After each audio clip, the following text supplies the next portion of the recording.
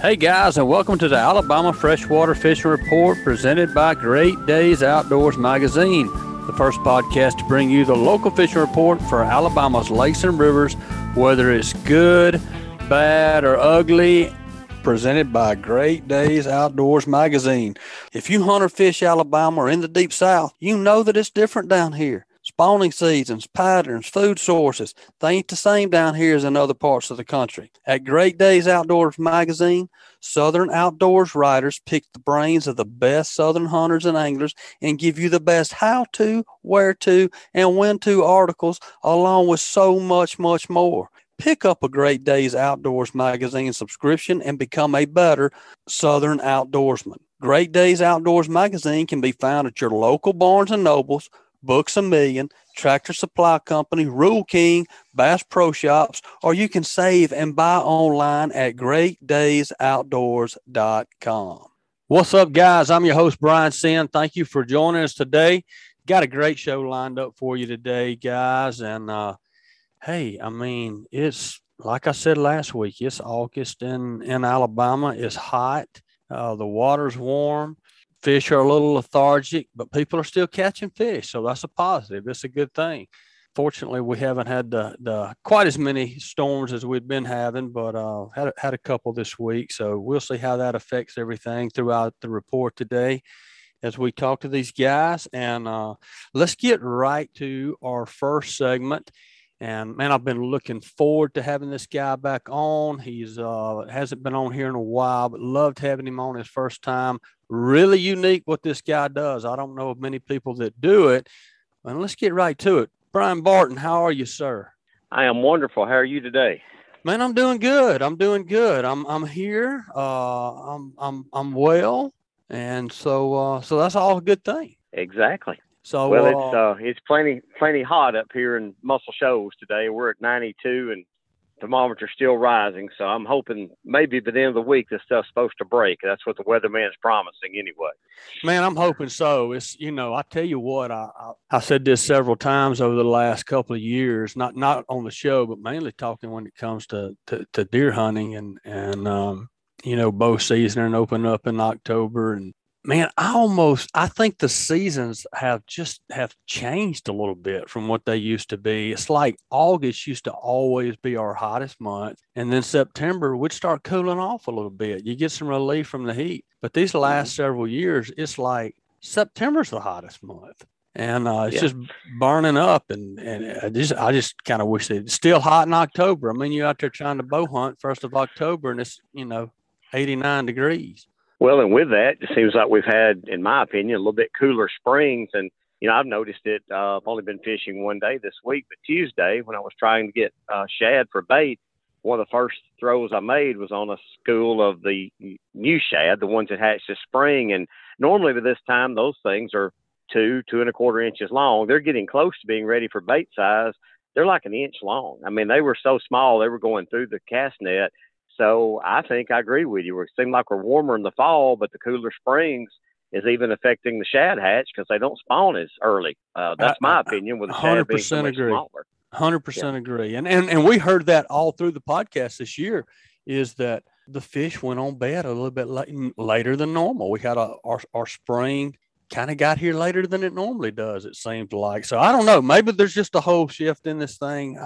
That's for smarter people than me to. Well, first of all, let's talk about what you're doing. I mean, I kind of set this up. You're a catfishing guy. I mean, and you do this a different way. I mean, I love to noodle these catfish, and I grew up jug fishing on the Tombigbee River and the Black Warrior.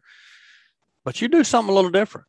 Well, I do. Like we talked about before, the trolling is really the big thing that I do the most of up here.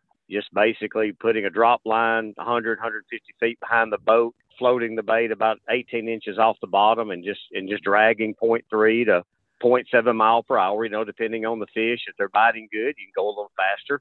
If they're slower, you go a little slower. And something I had a lot of luck with this spring, I didn't get to fish a whole lot, but I actually found that they were so bite shy this spring.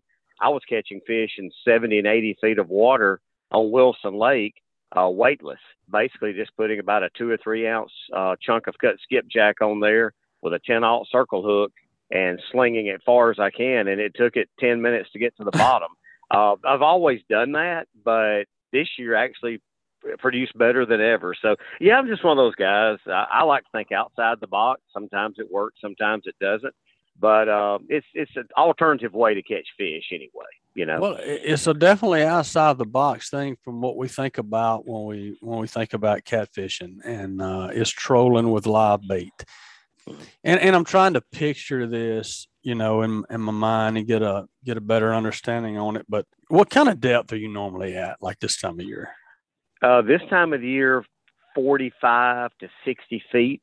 And that is if we don't get a thermocline. If Wilson forms a thermocline, which it will a lot of times at 40 feet, that tends to be the level it forms every year, then you pretty much got to go to less than 40 feet of water.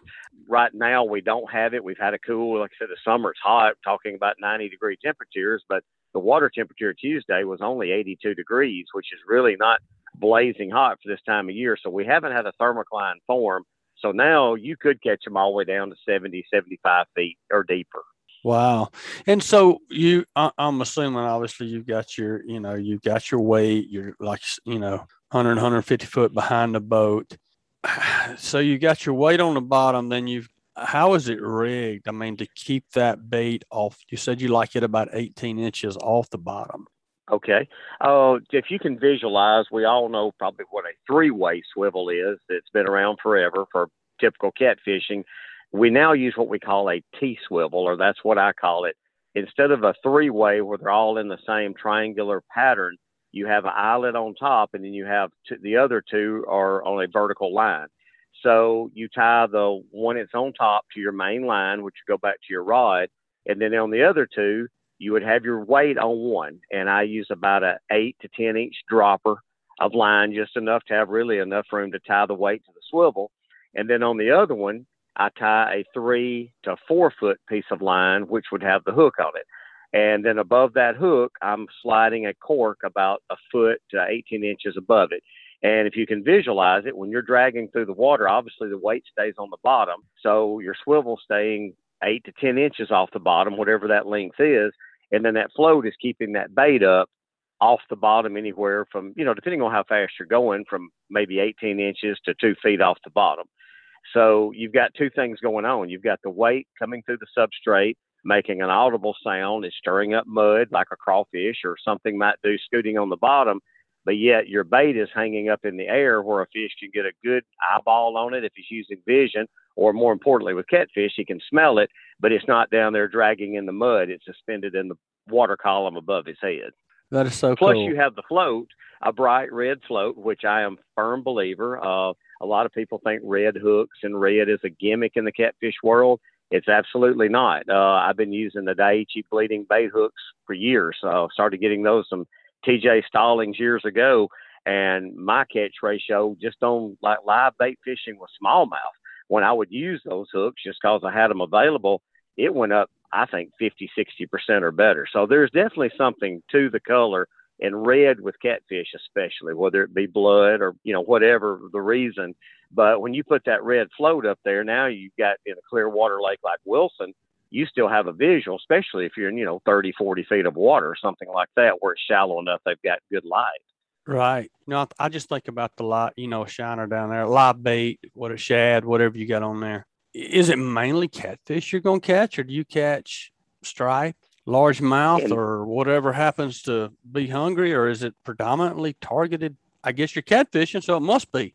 Right. Well, in that depth of water, it's pretty much going to be a catfish. Now, if you get in the spring, True. which we don't do a lot of the live bait pulling in the spring, but if you do, you start getting into 15, 20, 25 feet on some of the flats. Oh, yeah, I've caught 5 and 6 pound largemouth many a times doing it. Whatever's there is going to bite that shad, but typically the deeper water we fish, the catfish is pretty much all you have inhabiting that kind of depth most of the time. That makes sense. I didn't even think about that. That makes total sense. Do you typically see a different size catfish in the deeper water than in the I mean, is this where your big catfish are? It is where they're at, but, you can take your sonar and you can, actually see bigger fish and distinguish bigger fish. But in my experience doing this nearly 30 years now, the bait is the only thing that's going to determine the size of the fish you catch. I can troll over a school of fish out there on a ledge, and if I cut the bait the size of a quarter, I'm going to catch a fryer size, a 1 to 2 pound fish.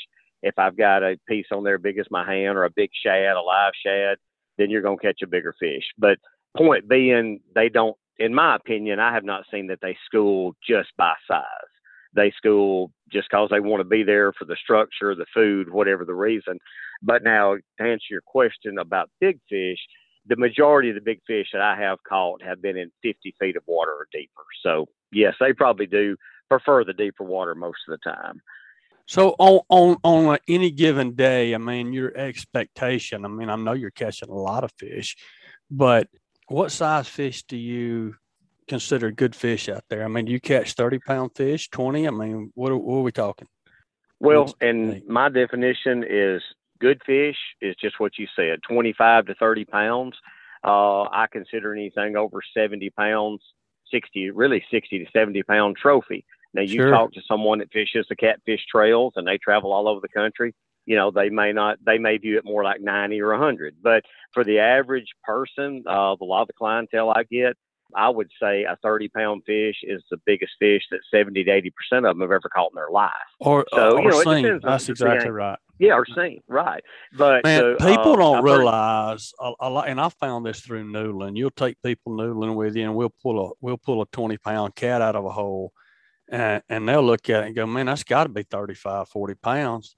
And you put it on the scales, and you're like, man, that's 22 pounds. It takes a lot of fish to be 40, 50, 60 pounds. That's a lot of fish. It does. And those are not, I'm not going to say they're rare. We don't catch those every trip, but I do pretty much tell people they can expect. And I think if you talk to my client list through history would agree, we pretty much always average at least 130 pounder or better from during the prime time. So this time of year, all bets are off. But September, October, during the late spring, that's very common. And I have had days that we have caught, as many as 8 fish over 30 pounds in one day. It happens. It's just, they don't happen every day, unfortunately, Sure. But yeah, 30 pounders are very realistic. And I would say in the fall, this coming up season, 15 September through early November, it's 50-50 that you're going to get a 50-pound fish or better on every trip. Man, that's awesome. Hey, that'd be a lot of fun right there. I need to come do this with you. You do. You need to come up and so you can understand the principle, because if you've never seen it done, it's really kind of hard to visualize that as a catfishing method, Right. Yes, really cool. Really cool. Well, tell me about your trip this week. Well, this week, my son actually came in to visit. We haven't got to share the boat together in nearly a year, and he wanted to go live bait fishing for bass. So we go down, put in on Pickwick, just below Wilson Dam there in Sheffield, and I threw a throw net for about an hour. I about dehydrated, and I think we wound up with 7 good-sized gizzard shad. Just could not find good bait anywhere. But on the positive side of that, we ran out of bait within 30 minutes and wound up with 2 decent smallmouth, a nice largemouth. So I guess the moral of the story, had we been able to get bait, we would have had a heck of a day, because the fish were there and they were biting. It's just we could not find the bait to fish with. And you mainly getting your bait with cast nets, right? I do everything with cast net. Used to, we could dip at the dam at times, but those shad, for whatever reason, just don't come to the dams like they used to. I probably haven't dipped a shad on the wall of the dam in 3 years now. Wow. And again, it's kind of like our fall's getting earlier or whatever. Or later. I don't understand that, but for whatever reason, it has just got difficult to dip bait at the dam.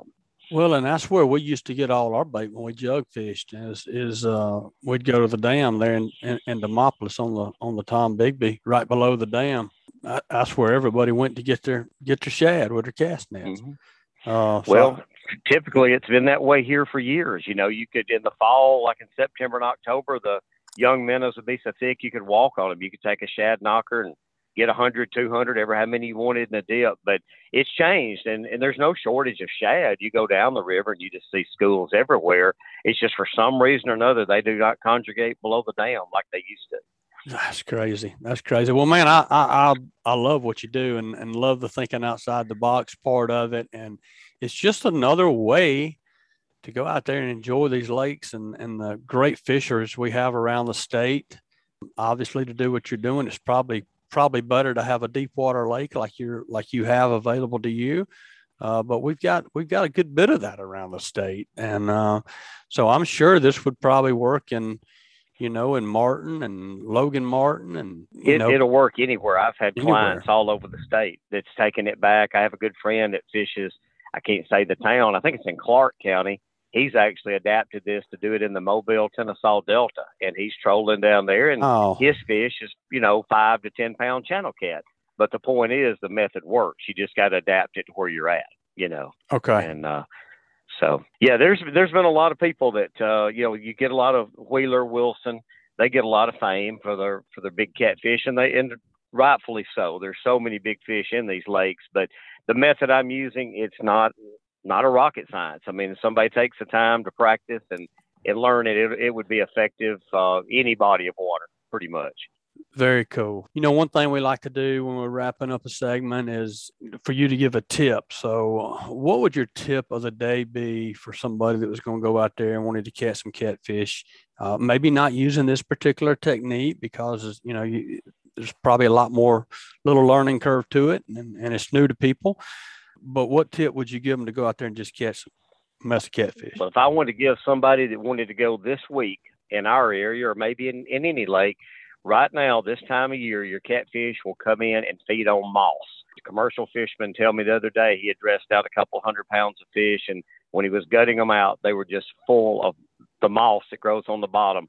I don't know why, but from sometime usually middle to early August through September, that's a pattern they get on. So if somebody want to go fish this weekend, an area like up in a bay, the back of a slough, what you'd call your less quality or stagnant water, anywhere you got a lot of that old green moss on the bed, go in there with a piece of shrimp, something small. We're talking about eating fish now, not trophy fish. But go in there with either no weight or just a little split shot on light tackle, 8-10 pound test line. And if you can find them, you can catch them because they will be conjugated. Mostly going to be a late evening or even a nocturnal bite is better because, catfish doesn't have eyelids like other fish. So they don't want to be in that shallow water in that hot sun. But late in the evening or at night, that is the pattern from now to about the first or second week of September.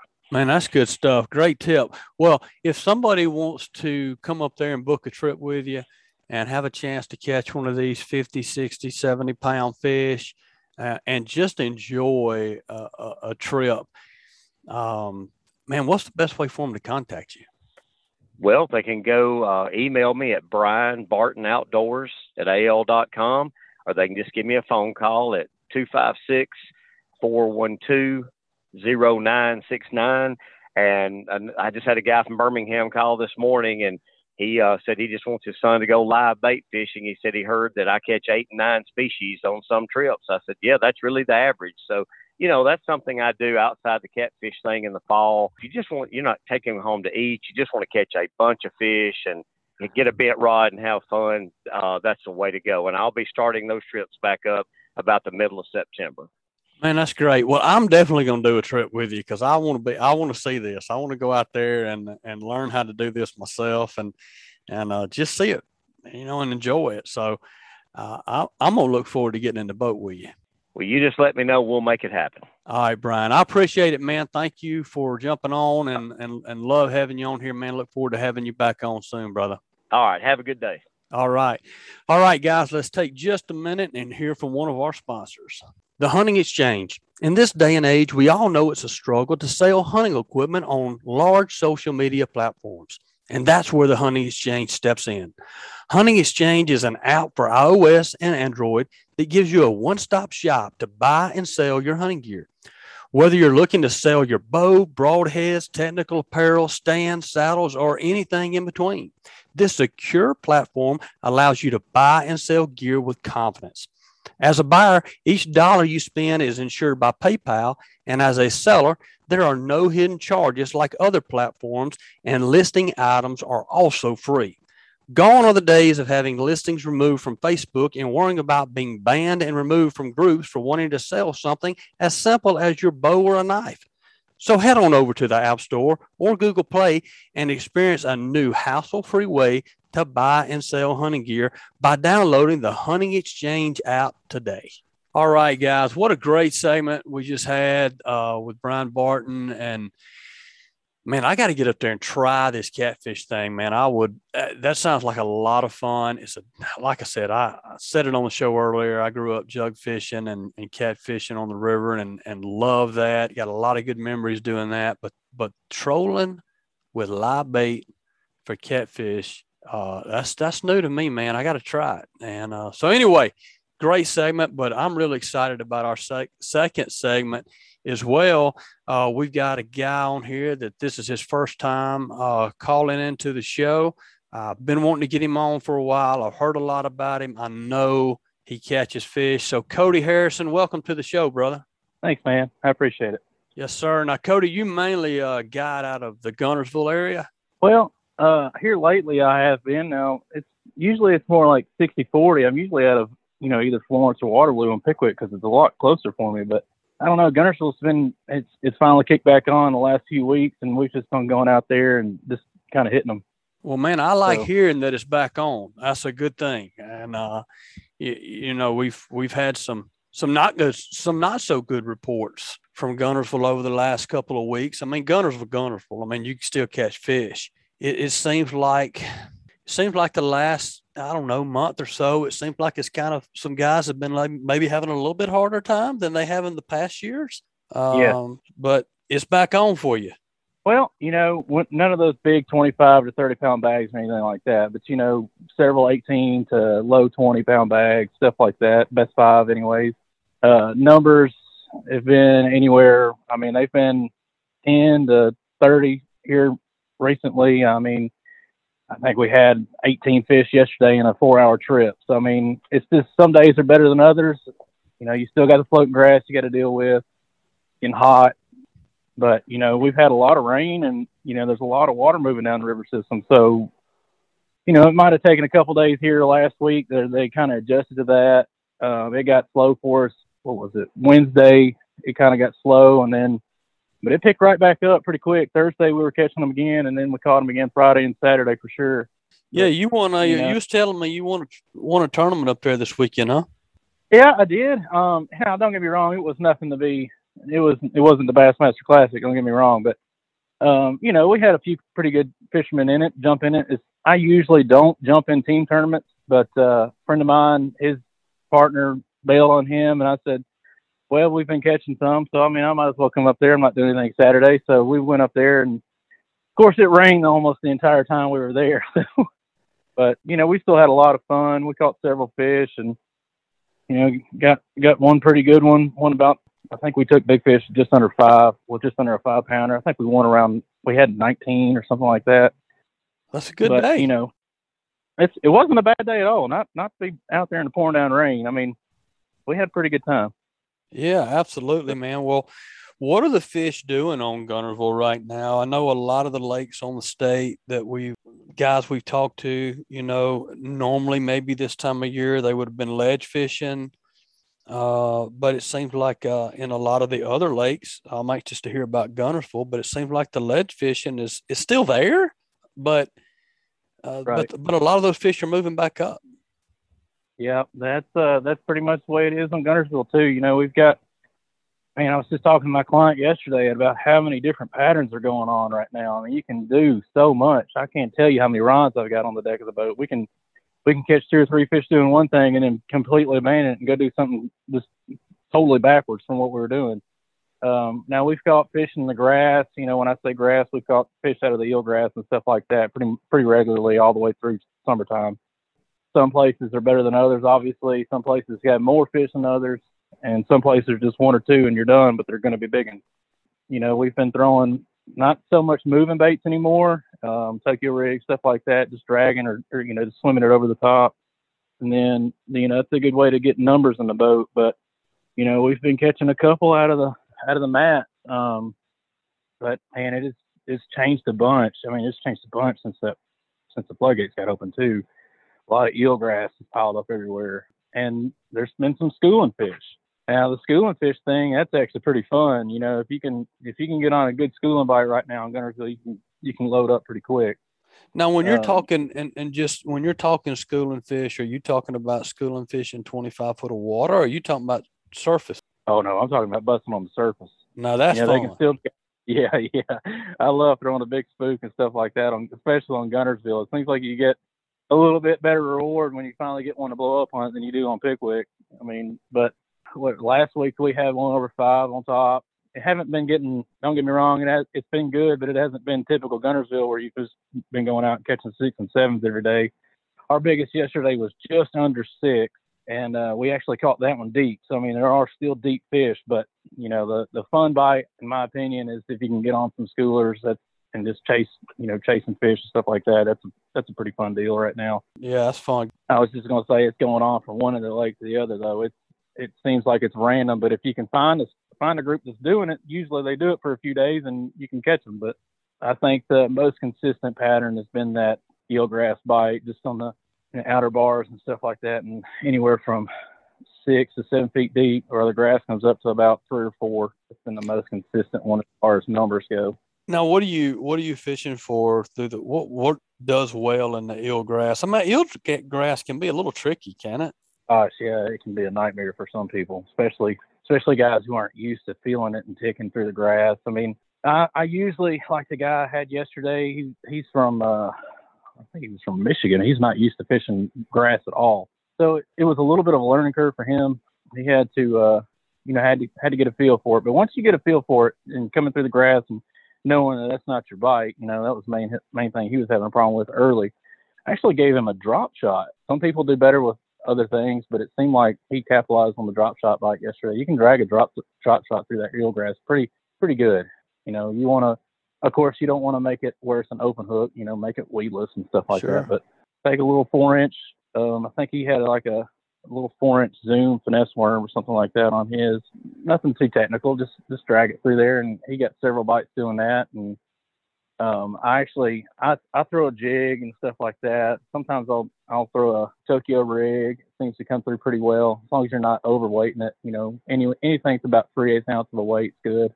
You can get away if it's windy. You can get away with a 1/2 ounce too if you really need it. Explain the Tokyo rig to some of our listeners that may not know what you're talking about there, because we don't hear Tokyo rig mentioned a whole lot on the show, but we do from time to time, and I just want to make sure everybody knows what you're talking about here. You can do a worm hook, extra wide gap, or something like that. VNC makes one that's pretty popular. It's the easiest one for me to get access to, but it's just got a little swivel on it, and it's got a little almost like a split ring, and it's got a wire that hangs down. Now the wire that hangs down, you just slide your little Texas rig up it, depending on what size you want. You can change sizes on them, and you just crimp it down on the bottom of it, and it swings, and it's kind of a pendulum weight. It's just a little bit different profile than a Texas rig. Texas rigs work too, just personal preference to me. I haven't seen a huge difference in fish caught, but that's pretty much all it is to it. It's just a little pendulum style weight on it. Okay, that makes sense. Well, thank you. So, is that a bite that is a bite you can depend on for the whole trip, or do you fish that earlier in the day, earlier in the morning, and then move out to different areas, or is it pretty much right now? Is that an all day consistent thing? I don't know. I can't really tell you if it's all day or not, because I usually abandon that deal. It's kind of one of those things we start off doing early, because I do believe it's better early. I want to say we finished doing it yesterday about 8 o'clock, maybe somewhere around 8 or 8:30, and we kind of went on to a different pattern. But it wasn't that they stopped biting, so I don't know that it was one of those things that just died off. I would think that it will slow down throughout the day just because it's shallow water and it's hot and the water's pretty clear in the back up on Guntersville. But I don't know for sure that it's just dying off completely. You could probably go do it all day if you wanted to. So you abandoned that at like 8:30. What did you go to? Yesterday I went to a little area that we caught them at in the tournament on Saturday just to try it out. It was, it's in a creek, it's grass, but it's a little bit deeper grass. It's got a few patches of hydrilla here and there. And we were just dragging stuff through it, pretty much dragging the same things. But it's just a little bit deeper water. Now, we didn't get bit there yesterday. We moved on from that and started fishing a road bed, caught some on a road bed. But we pretty much went deeper yesterday. I was on I was on the lower end around Seabold and stuff like that yesterday. The last couple times I've been, it's been on the lower end.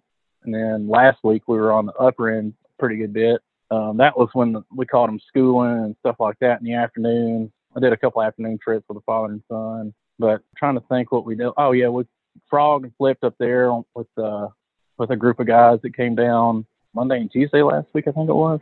But we went frogging and flipping. They just pretty much wanted to try grass stuff, and so that's all we did. We didn't catch a lot of numbers, so we caught a couple good ones. And a lot of that stuff's been changing from day to day. Like I said, when they turn those floodgates on, a lot of stuff changed. You know, A lot the of water things got dirty. change, yeah. The cool thing about it, you know, right now it sounds like just listening to you is there's a lot of different opportunities. You don't have to go out there and just have your mind set on one thing. There's you know, you can, and that kind of makes the day fun, right? Right. Yeah. Well, I'll say this. It's a good time. If you like to do a lot of different things, it's a good time for you. If you like to be focused in on one thing, I don't think it's going to last you all day. Not unless you have a ton of water to run, but you know, it's a junk man's world right now almost. So, you know, if you like to junk fish and you like to do a whole bunch of different things, run a whole lot of water, yeah, it's a great time for you. Yeah. But that's typical for the. Yeah. It's typical for this time of year for sure. So is the ledge fishing, has it been as good this year as in previous years? In my opinion, no, absolutely not. Over the summer, not including the last 2 weeks, I would say it's been probably way less than average, and borderline the worst couple of years, or worse in the last few years that I've seen on Guntersville anyways. Now, Pickwick, totally opposite. Pickwick's been on fire, but yeah, it kind of died down the last week or so, last 2 weeks or so. But as far as that deep bite goes on Guntersville, man, it's like, yeah, you can catch them one day and then go back to the stuff the very next day, and they're not there. I mean, it's been weird. It was weird last year, but it wasn't this weird. So fishing pressure, man, fishing pressure. I promise you, it's got a ton to do with fishing pressure. I guarantee you. There's nothing. Yeah.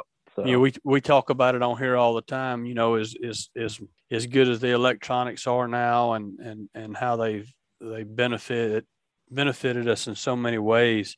The one place that has hurt is there's no secrets out there anymore.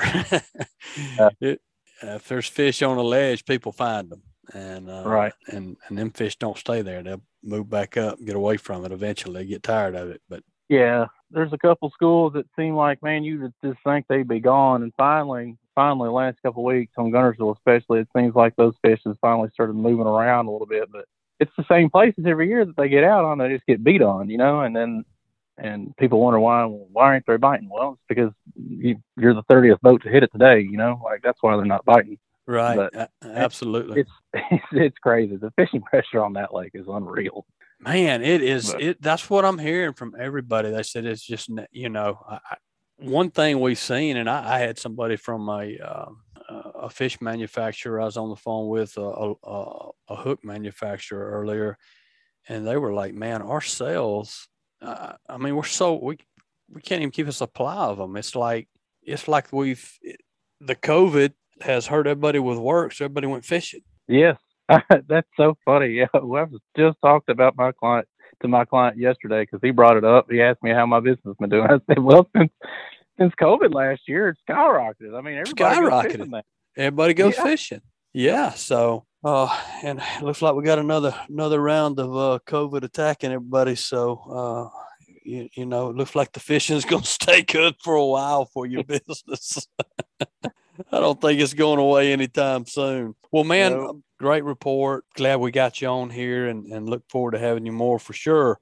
But before I let you get out of here, what's your tip of the day for somebody coming up to Guntersville this weekend? Man, I'd have to say, if you're going to go up there, I know a lot of people want to frog fish right now, and it's definitely one of those things that brings a lot of people to Guntersville. If you're going to do it right. And when I say that, don't go out there and just throw stock bait. Don't do, with no changes whatsoever. Don't just pull it out of the pack and just throw it. Bend those hooks out a little bit, because that is seemed to be the biggest thing for a few people that I've taken the last couple of weeks. When we do go for the frog bite and we pull one out of the package, and if those hooks aren't bent out, you've got a real good chance of missing that fish. That kind of hurt us a couple of days ago.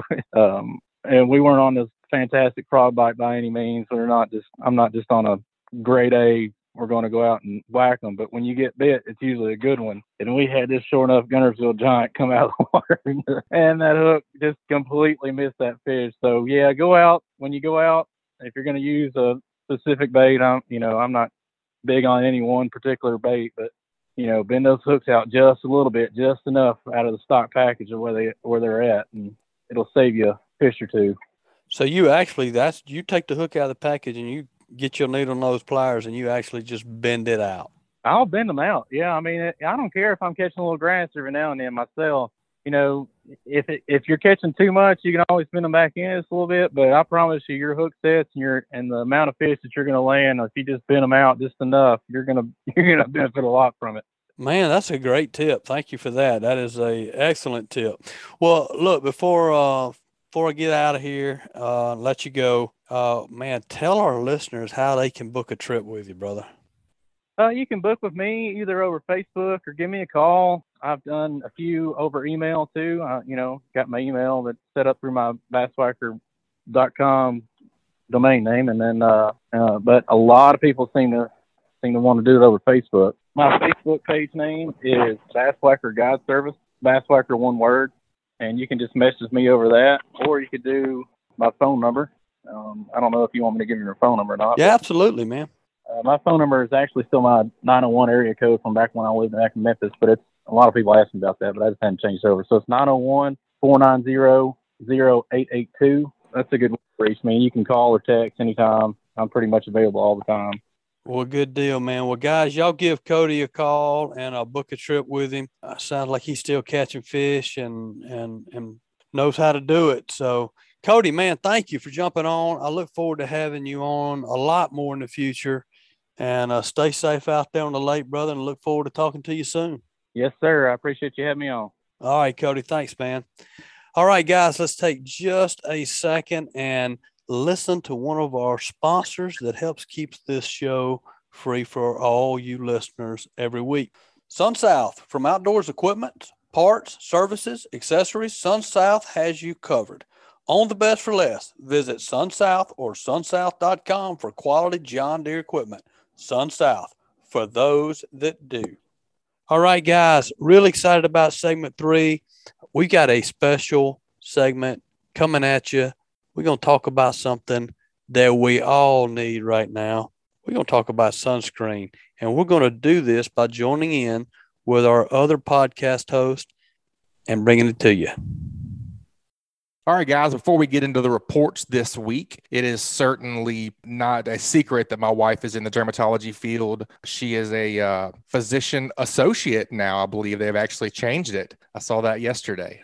No longer a physician's assistant. Anyways, it is Skin Cancer Awareness Month, and it's something that's real, and we just want to make sure you guys are going to be protected this summer. Let's head on over to my buddy Joe Baya in Northwest Florida. We have a special guest this week. Today we're going to be talking to Keith Pittman with Reeler Shield. So let's head on over to Northwest Florida Fishing Report, and let's see what old Joe Baya is doing. How we doing today, Joe? What's happening, Butch? Man, I out over the weekend celebrating my birthday, sitting by the pool. Wasn't out there very long, and I got myself my first slight sunburn of the year. I know what you mean. It was one of them white trashy sunburns too. Had a couple of weird tan lines. Got a good tank top. Got a tank top. It kind of embedded in your skin there. I'd like to say it was tank top. It was kind of more like I was carrying a couple extra LBs. Man, I had some creases in places that I hadn't had them before. So yeah, I understand. I needed some sunscreen on. I just didn't think I'd get burned that fast, man. I have been very surprised. I guess I'm just not as conditioned to it as I maybe felt like I was when we were on the back deck of a charter boat. I get burned pretty easy these days. I think a lot of people do, man. And like you say, the cloudy kind of overcast days will burn you real quick. You'll just think, man, I just don't need it. Or the sun's, it's not high enough. It's low in the morning, or it's, low in the afternoon. It's not necessarily true, man. Yeah, man, I think everybody at this point has heard about the importance of being sun protected, but it never fails. I mean, you're still going to see people that get really bad sunburns. I mean, I know in my family's a history of melanoma, lots of skin cancer, and it's nothing to take lightly. We've had some of our contributors here on the podcast that have had to have some spots removed. Thankfully, it hadn't caused them any health issues, but, it's not something to take lightly. But sunscreen And sun protection can be kind of kind of mystifying with everything out there. It's a lot of options, man. How do you know what to go with? Yeah. What SPF is right. There's a lot of questions when it comes to sunscreen. And man, to be honest with you, one of the reasons that I don't wear it all the time is because, gosh, man, it stings your eyes. It seems like it tears up your sunglasses. It's hard to put on. There's a lot of stuff I don't like about sunscreen. So today we're going to learn a little bit more about sunscreen itself and really what some of the options are that are out there. Who are we talking to today?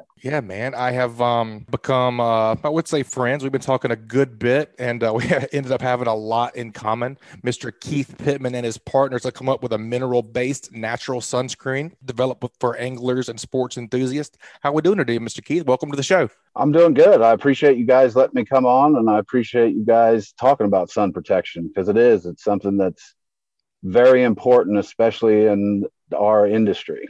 Absolutely. So our industry and your product is Reelers Shield. Man, just tell us a little bit about yourself and a little bit about your background and how you got in the sunscreen business. It all starts with my mom. My mom and my dad have both suffered from skin cancer. But when I was 15, my mom came home and had to have Mohs surgery and had a big chunk out from under her eye and her nose removed. And I just remember seeing that. And when you're 15 and you see your mom have it was right after the surgery. So she literally had a hole right there. And, she had to have plastic surgery, multiple ones to fix that and stuff. And it really started my journey on finding out about sunscreen. Plus, I make Larry Bird look like Hawaiian tropic model. I mean, I'm pale. So all of our bloodline is from Newfoundland and New England. And, so we're pale. I mean, I was a hockey player, so right. I'm real pale. So when I go out in the sun, when I was a kid, I get burned so quick. When my mom started dealing with skin cancer on a regular basis, I really started learning about it. And back in 2014, I was part of a different company, which we had skincare products, and we had brought out a sunscreen and a lip balm and some other products. But I realized how the fishing industry was in need of not only quality skincare, but, I was talking to so many anglers that were dealing with skin cancer. And I come to find out it's because anglers hate wearing sunscreen. And the old company that I had, we started in dermatology and were focused in dermatology. Our products worked for the outdoors, but when I parted ways with that company, I wanted to focus on how can we get anglers convinced that a sunscreen will work for them, and really focus on tournament anglers because they're the ones that are, they don't want anything that can mess up their chance of catching, a bass that could win them hundreds of thousands of dollars. Oh, yeah.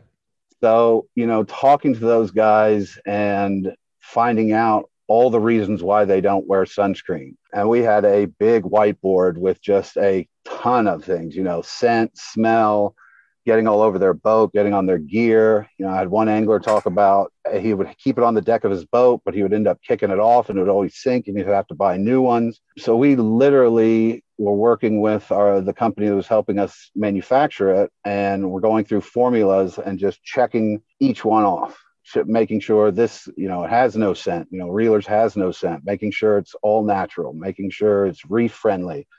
I mean, we went as far as making sure that when you snap the lid closed, if you drop it off the boat, the stick floats.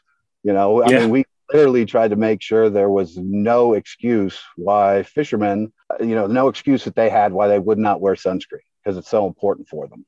Keith, you're talking about all these reasons why people don't like sunscreen. The top reason I don't put sunscreen on is because it stings my eyes. I mean, whenever I'm fishing, I'm sweating. Yeah. Or I'm jumping in the water to cool off. I mean, there's lots of reasons why I'm being exposed to moisture and getting in my eyes. A lot of times I wear it, but then it gets washed off. Is there anything I can do to combat that? I mean, maybe first off, you guys, you're talking about a mineral-based sunscreen. What's the alternative? I guess a chemical-based sunscreen? Yeah, those are the two mains. And, the chemical sunscreens are usually based with an oxybenzone or octinoxate as their main ingredient, which chemical sunscreens are made to absorb in your skin. And they break down UVA and UVB rays as they penetrate the skin. Whereas, the American Academy of Dermatology and anybody who is aware of what chemicals can do to your skin and the environment know that our product is a mineral base, which is titanium dioxide and zinc oxide, which actually reflects UV rays off the surface of your skin. So when you're thinking of a natural sunscreen or a mineral-based sunscreen, it's like having, you have a good one like Reelers. It's like putting millions of little mirrors on top of your skin where it reflects the UVA and UVB rays right off the surface. Whereas these chemical sunscreens, not only are they not good for the environment, they're not great at sun protection. A lot of people have allergic and your skin can break out. You can have an allergic reaction, but they're made to allow UV rays to penetrate your skin and then they break them down. So you're still getting that penetration of UVA and UVB rays, whereas a natural mineral-based sunscreen like Reelers reflects it right off the surface. I would assume that actually makes you cooler as well, almost like wearing a big sun hat. Well, it's funny because I was just on another show last week with Salt Creek Tackle, and we were sitting in the blistering sun. And I've always said with Reelers that I don't sweat as much and I don't feel like I am as hot. And we were sitting out there, and because it's reflecting the UV rays, we haven't done like the scientific study. I don't necessarily know how I could prove it. Every angler that I've talked to and myself, if I have it on my face and my back of my hands or my neck and I'm in direct sun, I sweat a lot more when I don't have it on than when I do, because it's reflecting those UV rays. I don't feel as hot. It's just one of those benefits of wearing it. But as Joe said, one of the things that he had an issue with is sunscreen irritating your eyes. And that was another problem we had to overcome. And Reelers, you can literally rub it around your eyes and you're not going to have a problem with it. In fact, at ICAST last year, before COVID shut ICAST down this past year, I spent all day taking a stick and literally just rubbing it in my eyes. And people are like, "You're kidding me." And I'm like, "No." It's to the fact that my eyebrow was like completely white and nobody would tell me because I kept doing it and doing it and doing it. And I went into the restroom and I was like, "Oh my God, my eyebrow is completely white," and everybody's letting me sit there and keep talking. Nobody was telling. That's funny. That's funny. Well, man, we talk about, there's so many options like we were talking about earlier. I walk into a place getting some sunscreen and I'm looking at 30, 40, 50, 60, 70, and ozone 70. What's the best option? Kind of walk us through the SPF rating and what exactly that means. Well, the SPF rating is basically the rating at which how long and the protection that you get with the product that you're using. But it's a completely skewed scale, because when you're looking there, first off, there is no sunscreen on the market that blocks 100% of UV rays, but yet there's SPF 100s. So You think you get 100% protection from the sun, which is completely misleading. When you have a chemical sunscreen, when you put it on your skin, it starts breaking down. As soon as you put it on, it starts breaking down. You jump in the water, it's going to dilute that. So your SPF rating is going to drop every 10 minutes, depending on the product, because of the way it breaks down once it hits your skin and it hits the air. Whereas the American Academy of Dermatology recommends a natural mineral-based sunscreen with an SPF 30 rating or higher.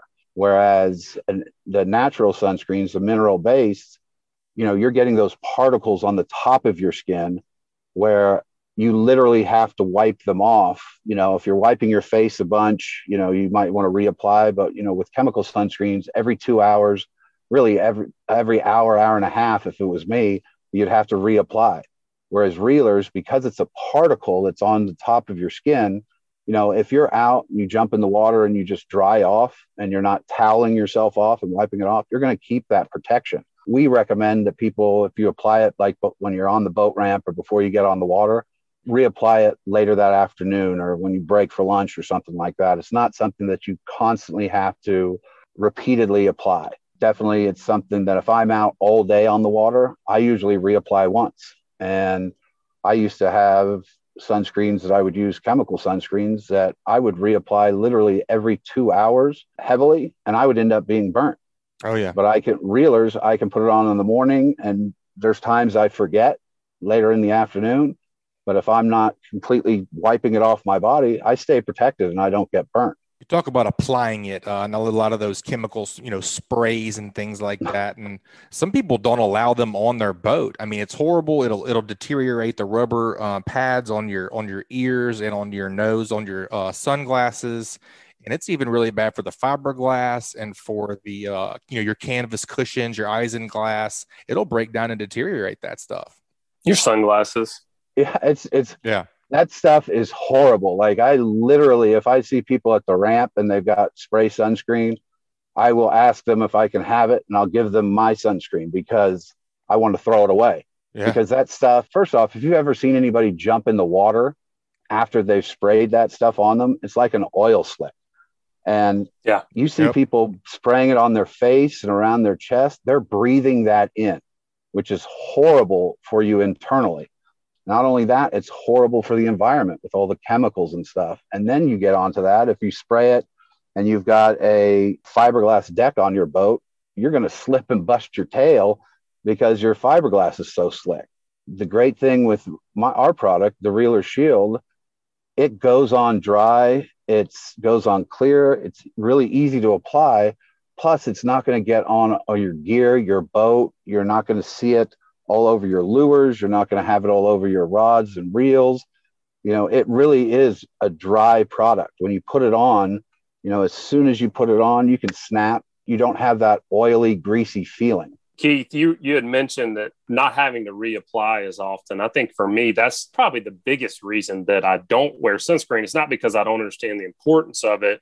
It's just I either forget or I can't convince my wife to put it on me again. I'm like, I'm asking her too much. I've asked her 5 times already. It's getting weird. But no, in truth, like you said, it comes off. You don't know how long it really lasts. I mean, you hear all this stuff like SPF 30 means you can stay 30 times as long as if you didn't. I mean, you don't really know when you need to apply it again. You're talking about, jump in the water or sweating and you see that sheen on the water. And you see it coming off somebody that's sitting in a pool. You see it.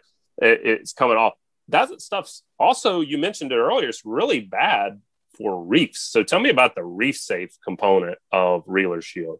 Well, it was very important to us to come up. We're all of my partners and us that are involved with reelers, we love the outdoors. We're outdoor enthusiasts, and coming up with a product that's safe for the environment and safe for the people who are using it was key.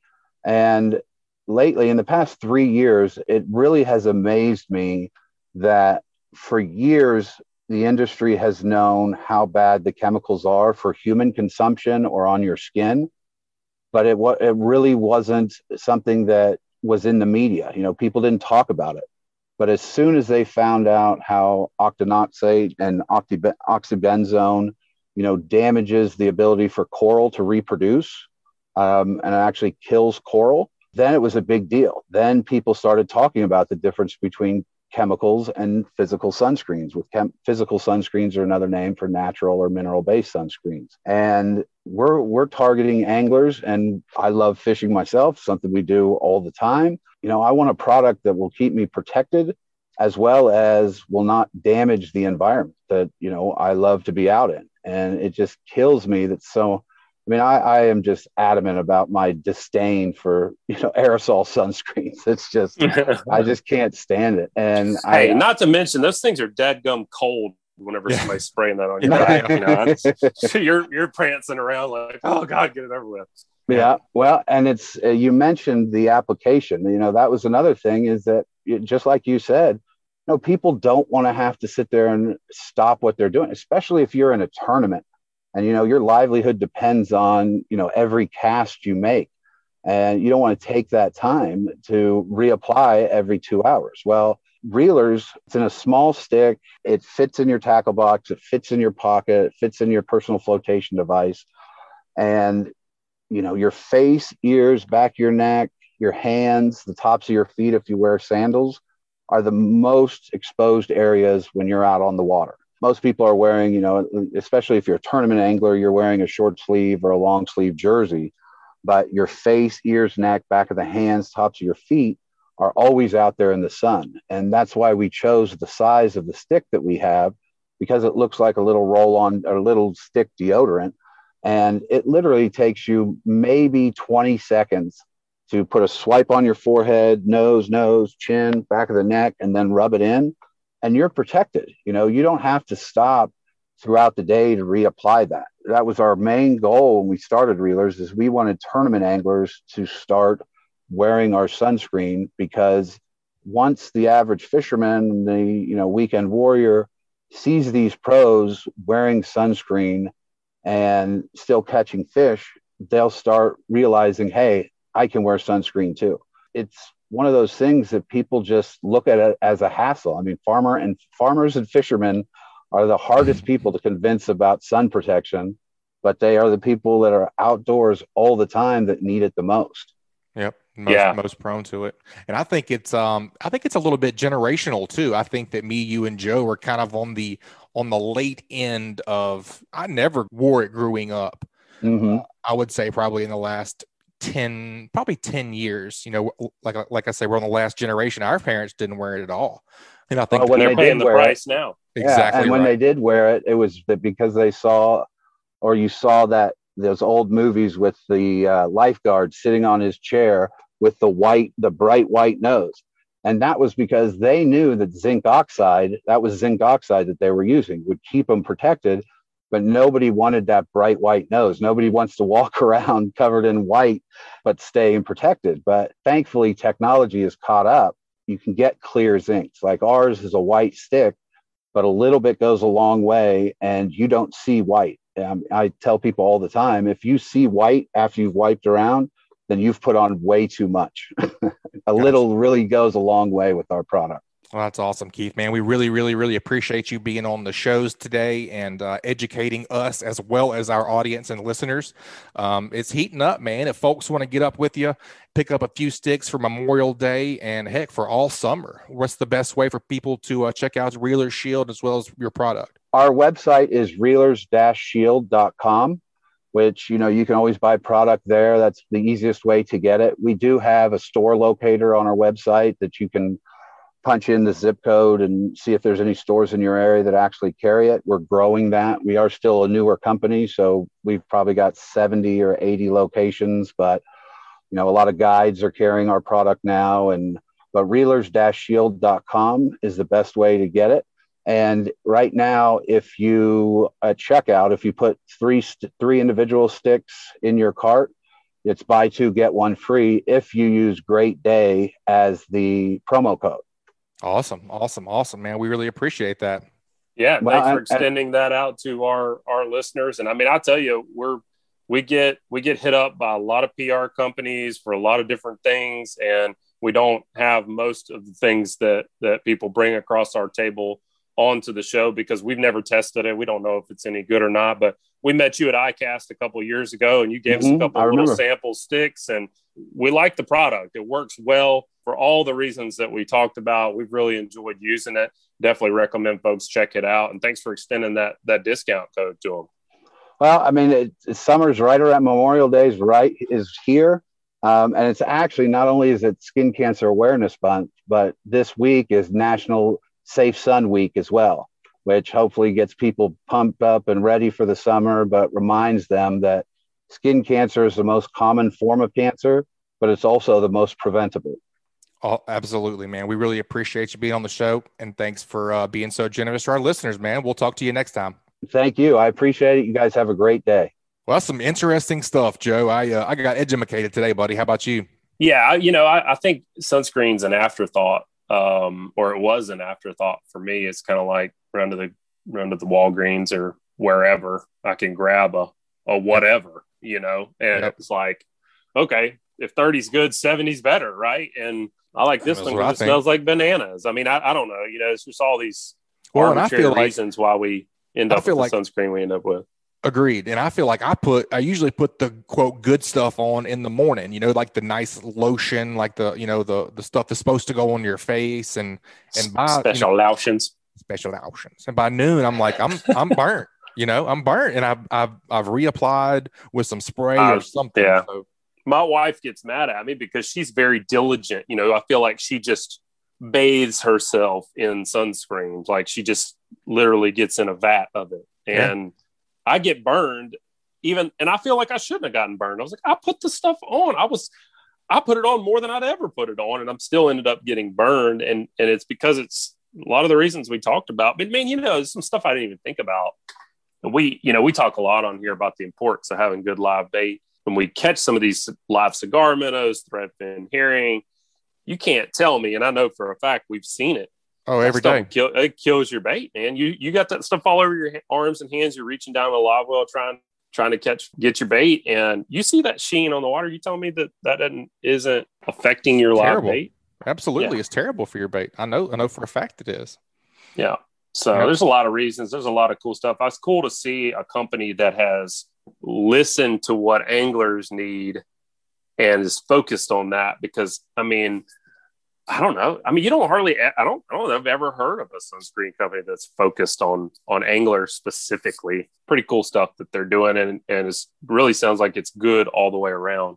They really thought it out and thought it through. Yep. Agreed. I know we always like to support people that support us, as quote. I mean, you know, as far as anglers, I'd like to give back a little bit. I mean, like you say, I've never seen a sunscreen sticker on a jersey for pro staff or something. Right. Yeah. No, I mean, they're definitely supporting what we all like to do and making sure that it works well for us. And that's pretty cool that they're extending everybody a discount on trying out their product. And I can tell you, I mean, like I said, we don't get on here and endorse things, but I like it. It works. And for all the reasons we talked about. Where can they go again, Butch? What was that discount code?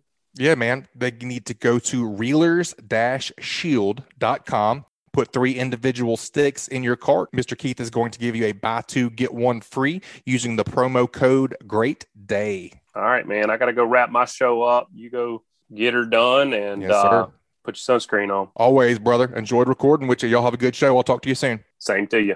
All right, guys, another great segment, and let's hear from another great sponsor.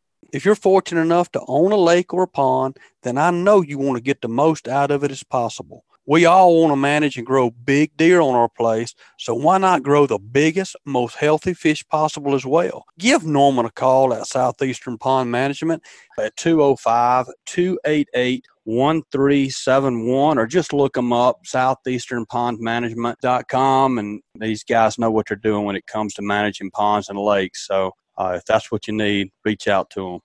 Guys, another great show today. Thank y'all all for listening. That is going to wrap us up for this week. If you're enjoying this podcast, please, as always, take just a minute, subscribe, rate, and leave us a review wherever you listen to it. If you would like us to email you the show, we'll do it every single week. All you have to do is text the word fishing to 314-665-1767, and we will email you the show each and every week. As always, thank you for listening. Look forward to talking to you guys next week. This week's Alabama Freshwater Fishing Report was brought to you by Sun South. If your to-do list requires work on the land, come see us at Sun South. We listen to your needs so you get the right equipment and the right implements at a price you can afford. For John Deere equipment sales, parts, and service, come see us at Sun South. Equipment for those that do. And brought to you by Photonis Defense, PD Pro Ultralight Ultra Compact Night Vision Systems. Simply the best in-class night vision system ever built. Contact us at photonisdefense.com to learn more. Photonis Defense, Masters of Darkness. And brought to you by Great Days Outdoors Magazine. Become a better Southern hunter and angler and pick up your copy today wherever fine magazines are sold, or save a bundle online at greatdaysoutdoors.com. And by B&M Pole Company is more than just panfish. Check out their Sam Super Salt series designed for shallow water fishing for trout and redfish at bnmpoles.com. And brought to you by Bucks Island is a family-owned and operated business since 1948. At bucksislands.com, you can check out the full list of inventory from new and used bass, pontoon, bow rider style boats, new and used motors, as well as kayaks for sale. Give them a call at 256-442-2588. And brought to you by MB Ranch King. Save time and money when you buy MB Ranch King's maintenance-free hunting blinds. Call Kevin for info or quotes 205-807-2937. MB Ranch King, built in the pursuit of perfection.